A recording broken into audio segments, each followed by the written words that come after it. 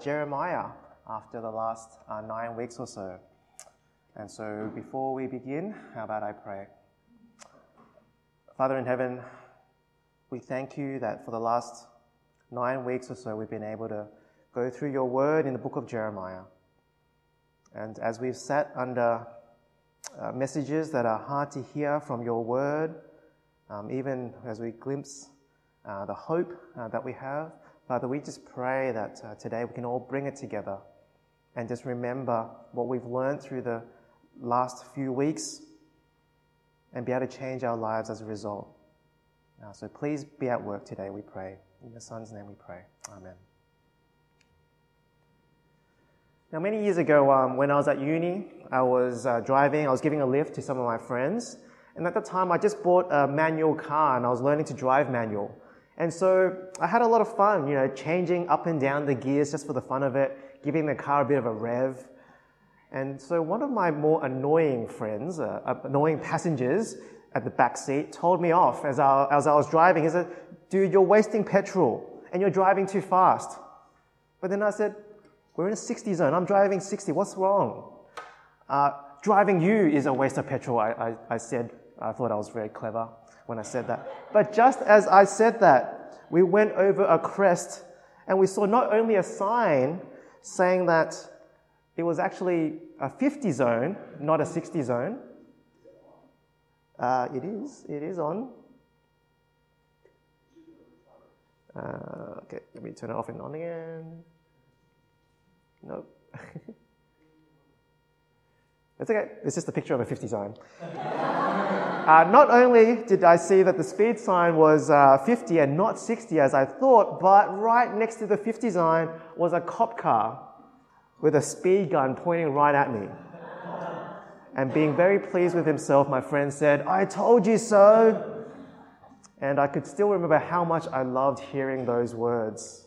"I told you so."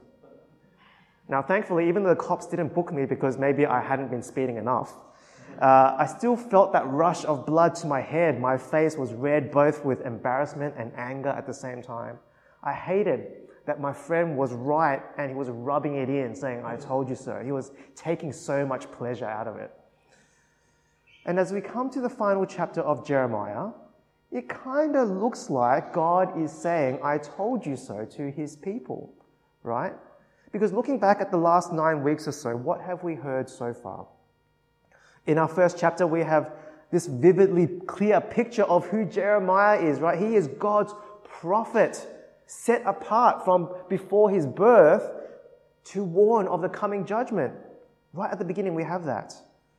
And why? Well, we see week after week in our series, there's just been this wholesale rejection of God, right? The kings have rejected God's word. The priests, the Levites, the prophets, those dedicated to serve God have rejected God's word.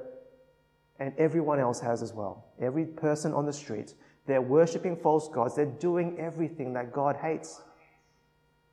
And we've seen in our series that instead of trusting in the rock-solid security of the Lord, God's people have put their trust in alliances with the nations, trusting in their religious works, their buildings, their sacrifices, and all these things in and of themselves that couldn't save them. And so throughout our series, we've seen God continuously painting the picture of judgment to come, hoping, pleading with them that listen to my words so that you can turn back to me, so that I can forgive you, I can bless you once again.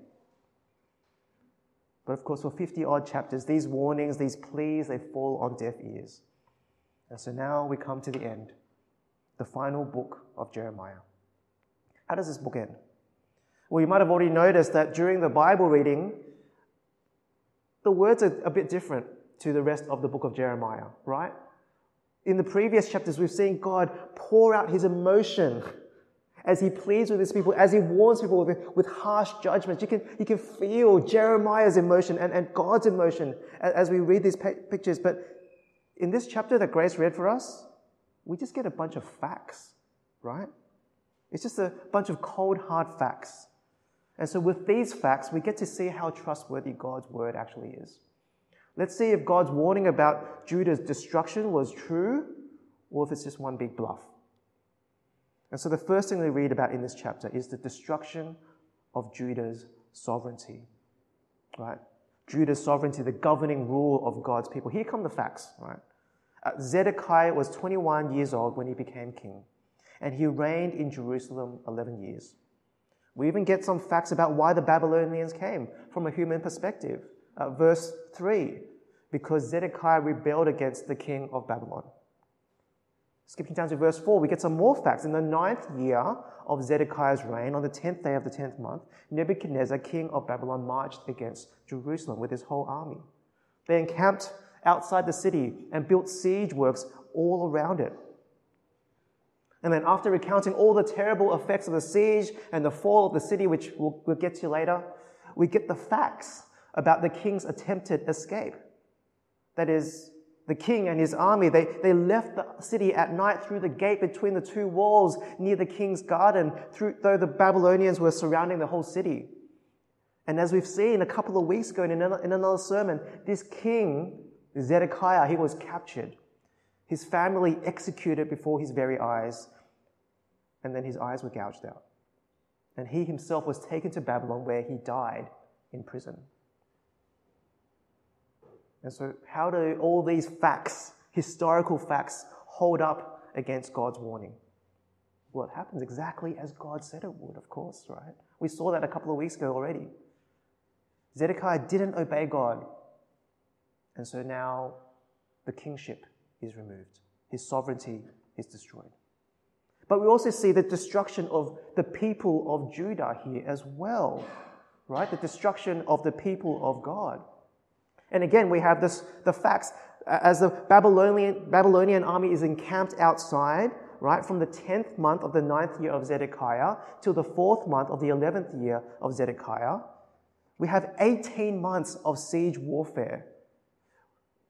I'm not sure if you know what siege warfare is, but in siege warfare, an entire army sort of blockades the city. They form a massive ring around the city as they are helpless inside the walls, cut off from all outside contact, no access to the fields of farming, no access to trade routes to bring in supplies. Now, we've already seen the panic that can take place even when it was announced that we had 2 weeks of lockdown, right? Here in Brisbane, right?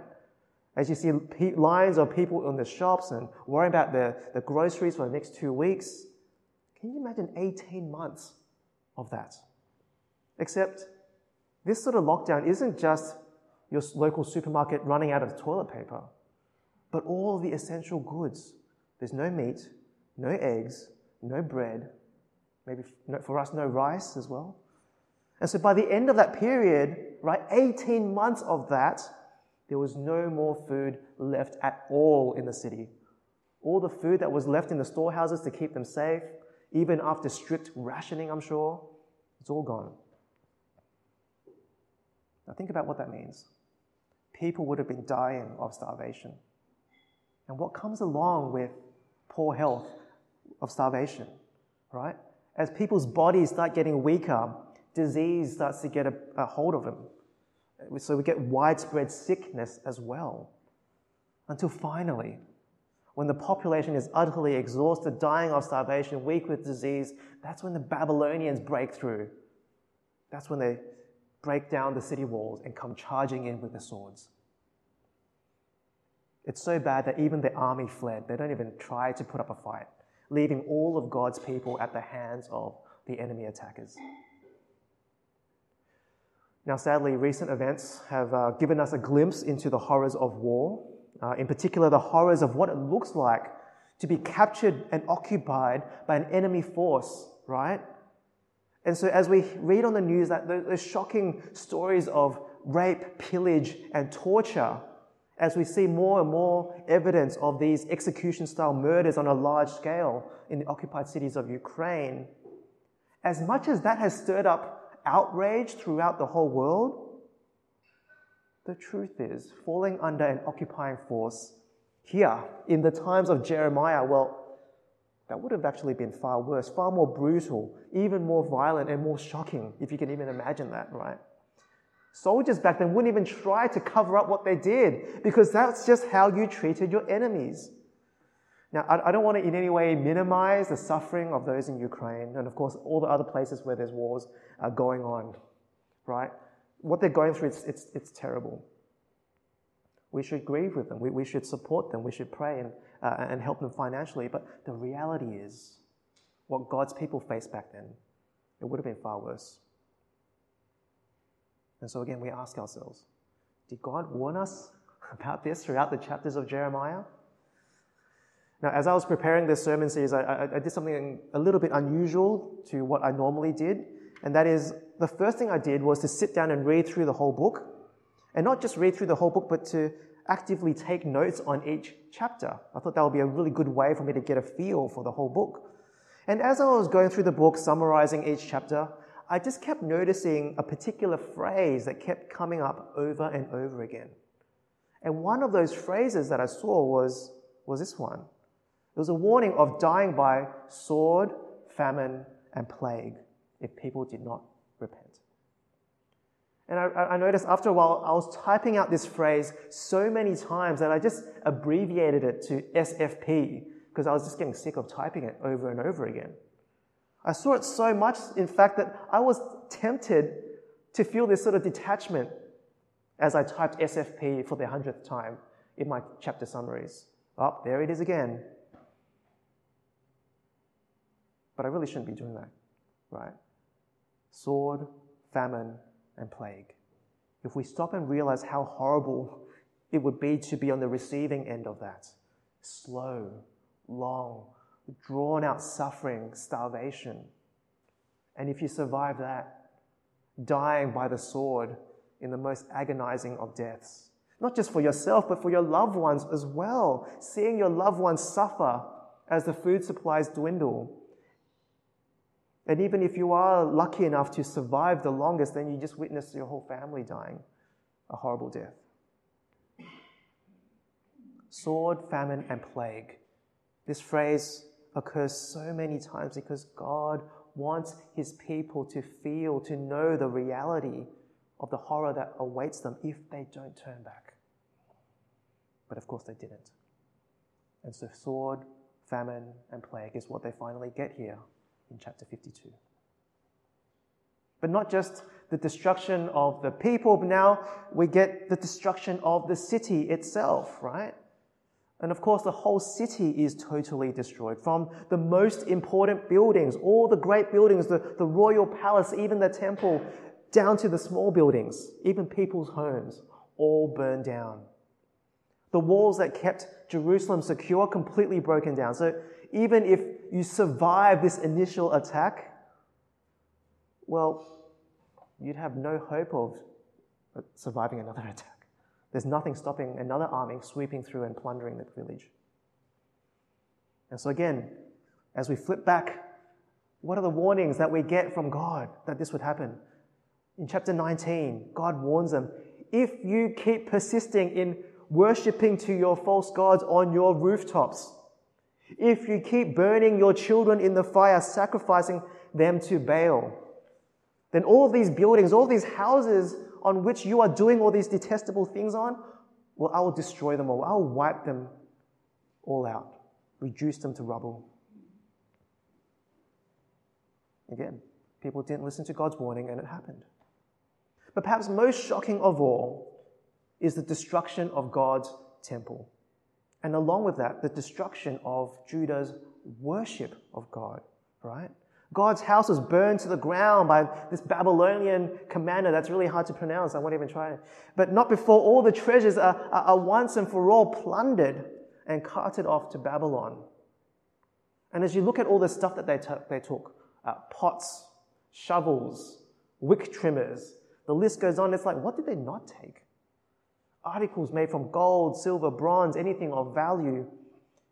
Now let's for a moment just imagine that you come home, you walk through your house and you realize that you're broken into.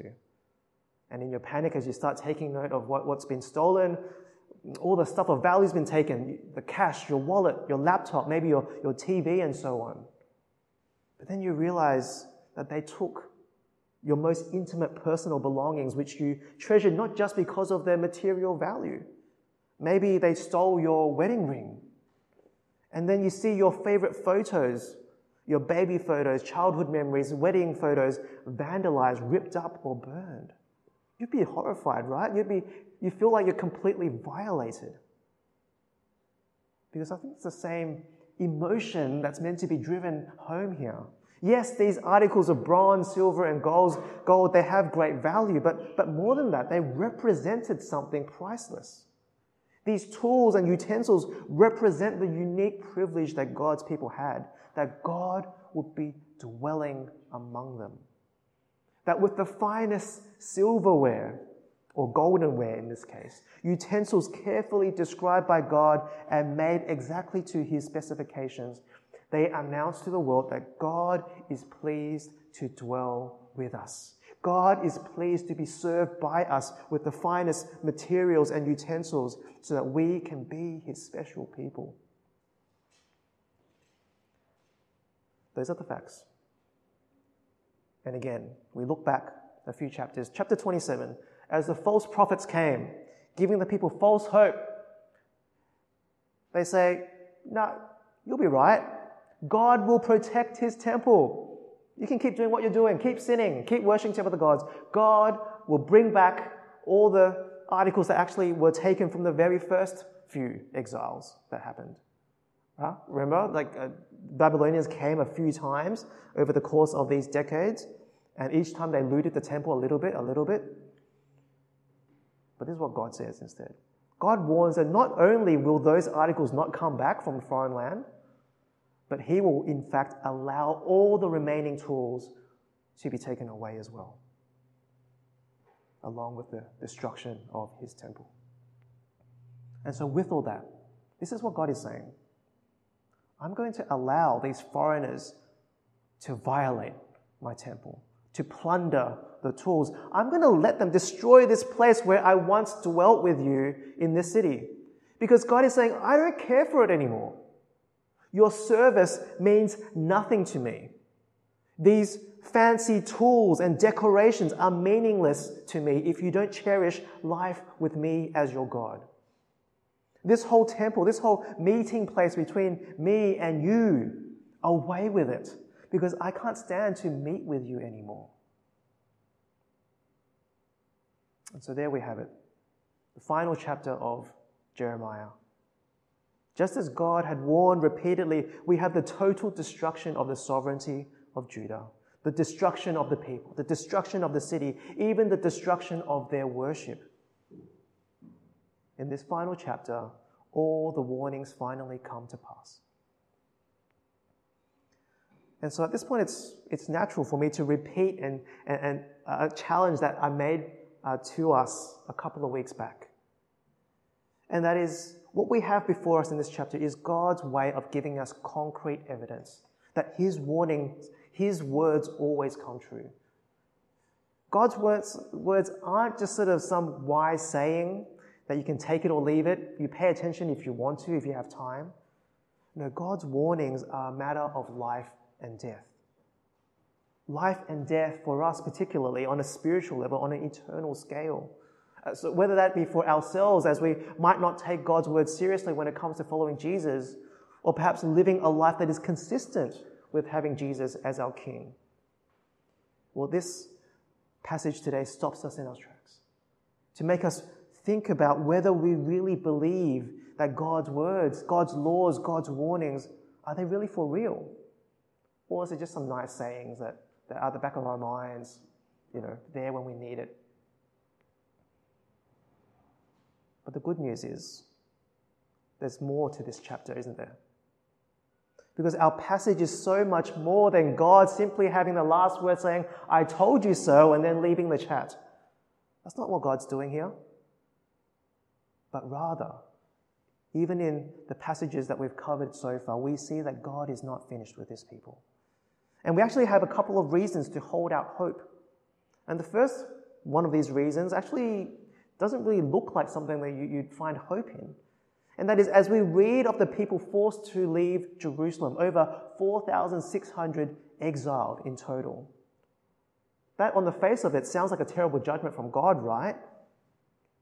And it kind of is in part. But if we've been paying attention to what God has been saying in our series so far, this is actually a big reason to have hope. Because what did God say about those who would go off into exile?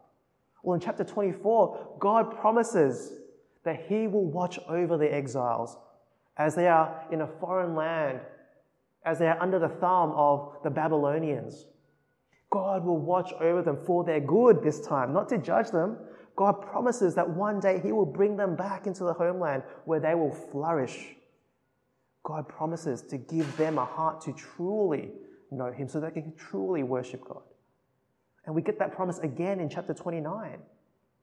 But then again in chapter 32, He speaks of those scattered among the nations, that He will gather them from all over the different countries and bring them back. Again, God promises to be their God, to give them a new heart, and God promises to make a new everlasting covenant with them. And so while our natural instinct is to perhaps take pity on these 4,600 people who have been forcefully taken away from their homes, which to be sure would have been absolutely devastating for them. But if we step back, remind ourselves of God's promises, then these 4,500 exiles become this tiny, insignificant seed from which God's purposes for the whole world will one day blossom and come to fruition. And just to make this absolutely clear, we come to this final paragraph of the last chapter of Jeremiah. We get this really strange story about one of the kings that God wasn't pleased with, right? King Jehoiachin. After being imprisoned in Babylon, all of a sudden, 37 years into exile, a new king pops up and decides to release Jehoiachin from prison. He gives him a seat at the table of Babylon. Now that in itself isn't that uncommon, because that's what those kings liked to do back then, right?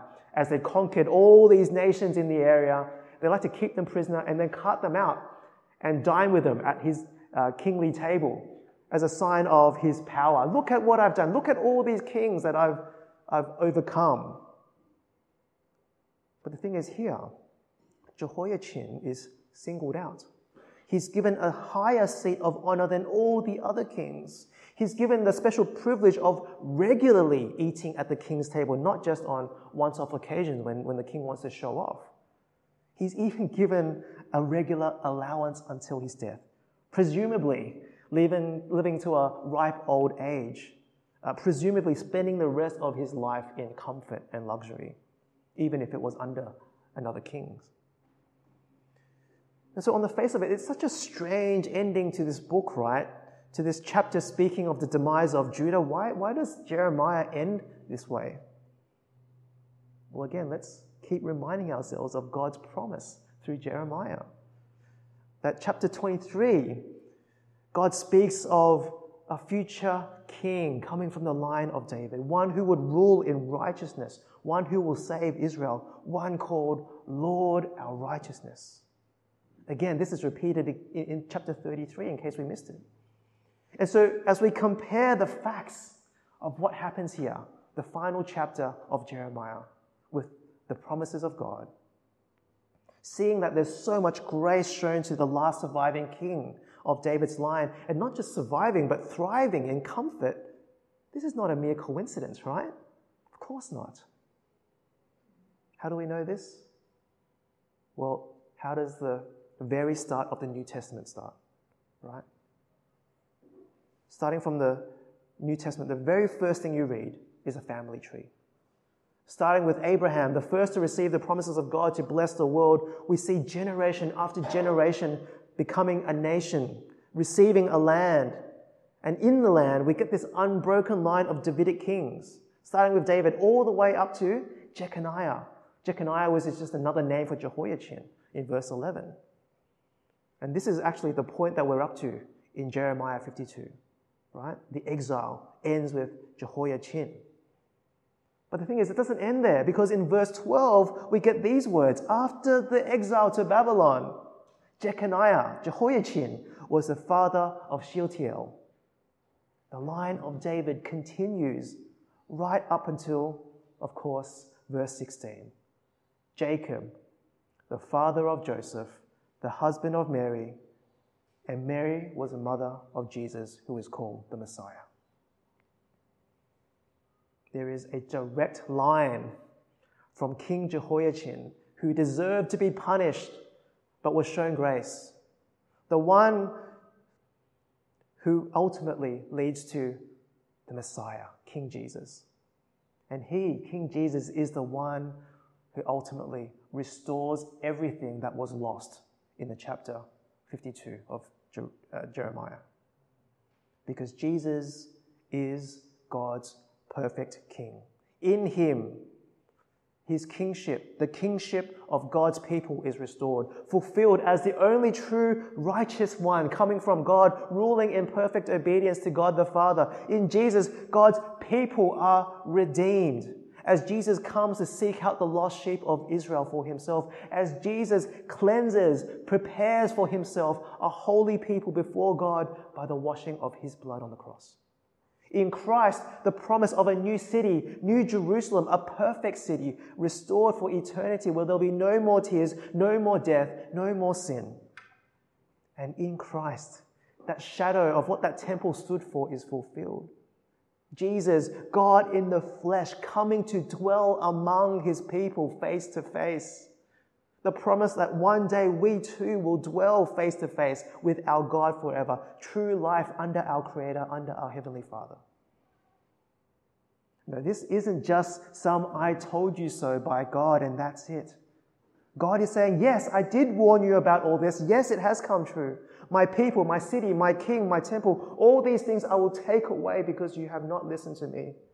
But even now, at the lowest point of your history, Israel, God says, you can count on me.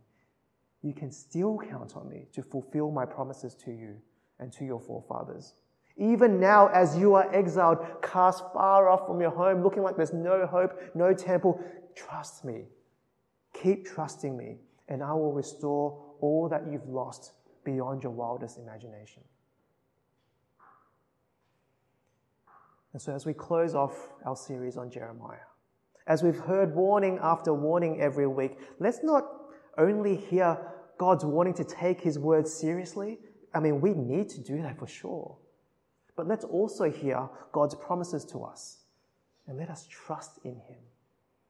Because no matter where you're at, no matter how bleak the situation might look, it's not too late to trust in God.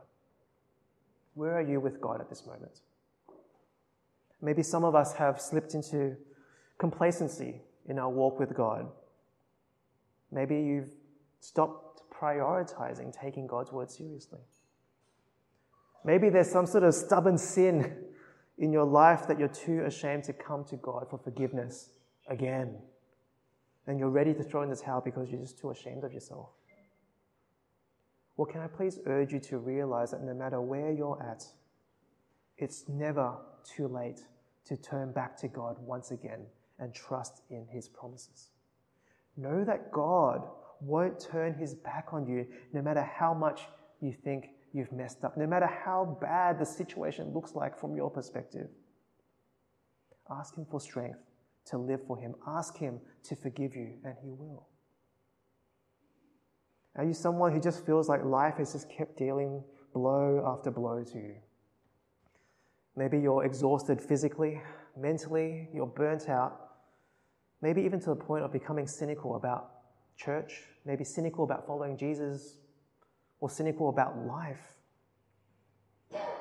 Well, can you hang in there?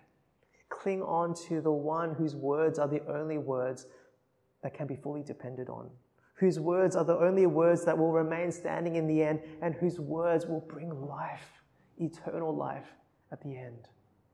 Even when you don't feel like it, will you keep turning to our Lord, who has in store for you something that far outweighs all the troubles that we face in this world?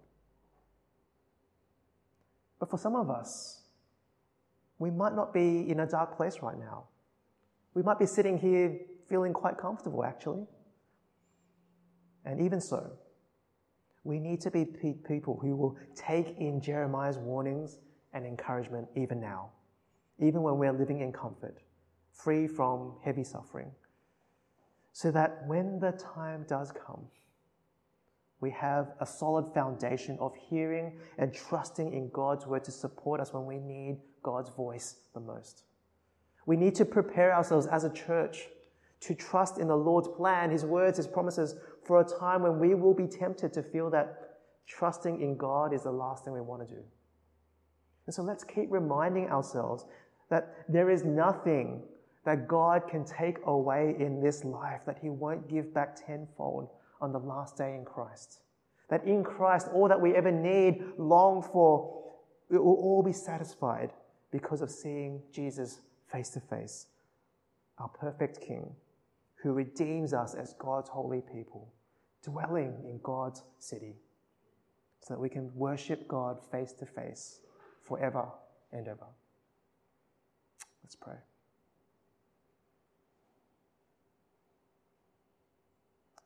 Father in heaven, we thank you so much that your final word to your people isn't simply, I told you so. That receiving what they deserved is not the final word, the final chapter of your holy book, but that we get this wonderful joy of reading your promises, continuing despite how sinful your people are. And we thank you that that continues today. Even in our sin, that you are still holding out hope for us.